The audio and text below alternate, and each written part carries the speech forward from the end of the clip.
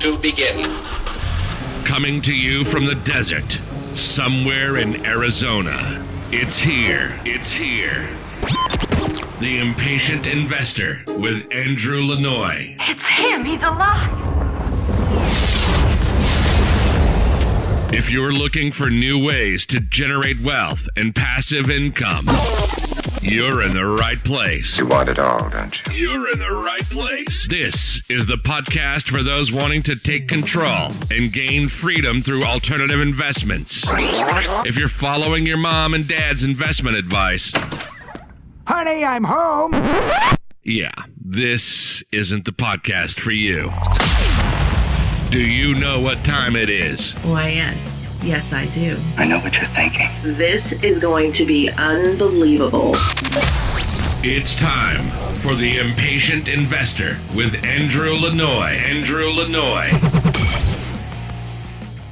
As an individual investor, the stock market is rigged against you. So what chance does the Main Street investor have to make money in the market? You could make, on average, what the market makes. In the past 20 years, the S&P has grown at an average annual rate of 6.16%, 3.96% adjusted for inflation. For many, 6.16 just doesn't cut it, so they'll turn to financial advisors and hedge funds in hopes of doing better, but all they see are the gains they might make swallowed up by fees and commissions. For those who decide to go to the market alone, the prospects are just as blah as going with financial advisors or brokers.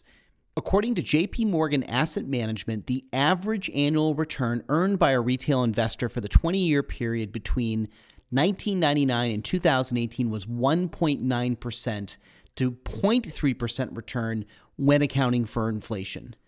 Well, you're asking, what about all those day traders who made all of that money and want to teach me how to trade on the internet? Think about it. Why would someone who has somehow figured out how to beat the market offer to teach someone else how to do it and create competition for themselves? Main Street investors make little to no money in the stock market. That's one of the dirty little secrets no financial advisor wants you to know. Here are some more of the stock market's dirty little secrets. You are at an information disadvantage. What little legal information that investors could utilize for gain gets swallowed by computers running algorithms in dark back offices. So when the average investor sees a stock fall, they're usually selling at the bottom and buying at the height when it rises. Let's face it, the big institutional players rub shoulders with industry people daily, pick up hints and winks that, although not illegal, allow them to get a head start on the rest of us. If history has taught us anything, it's that CFOs and their financial statements can't be trusted. Besides outright lying, many have been caught massaging numbers that make investing based on financial data a completely futile exercise. Understand that most financial statements by public companies are not accurate. There is a lot of data fudging that goes on behind the scenes that, although legal, may push the bounds of being ethical. Day traders are gamblers.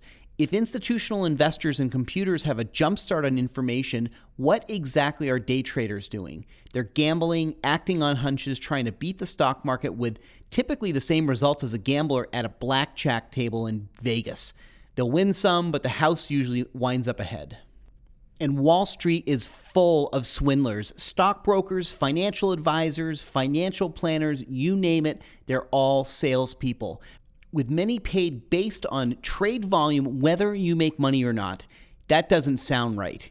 If their living depends on how much churning they do with your trade account, what do you think they're going to do? Churn your account and stick with their fees? I just don't get why investors insist on riding Wall Street's volatile seas.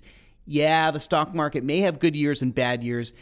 If you want to make what the average investor makes on Wall Street, you might as well stick your money in an index fund where you'll earn 3.9% adjusted for inflation. If you think you can beat the stock market, think again. Financial advisors and hedge funds won't do it for you, and if you decide to take a stab at it, chances are you won't do better than a negative 0.3 inflation-adjusted return.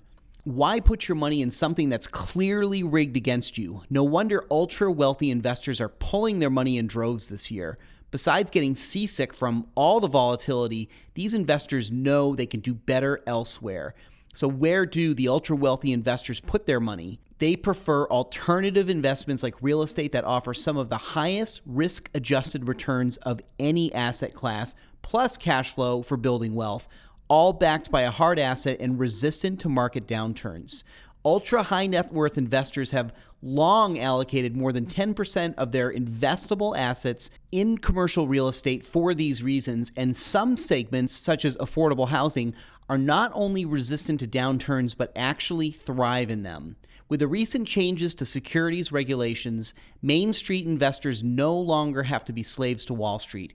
More investment opportunities have opened up to more qualified investors than ever before. Secure alternative assets are no longer exclusive to the wealthy. There's no excuse for serious investors not to break the vicious cycle of Wall Street that has been long rigged against them and invest in something tangible and volatility-free like commercial real estate. If you're interested in learning more about creating passive streams of income, go to stoptradinghours.com. This was The Impatient Investor with Andrew Lanoy. You'd do it again if you thought you could get away with it, wouldn't you? Visit theimpatientinvestor.com for more episodes, and be sure to share this podcast. Now, don't tell me you're taking all this seriously. No, seriously. Go share it and rate it on iTunes today.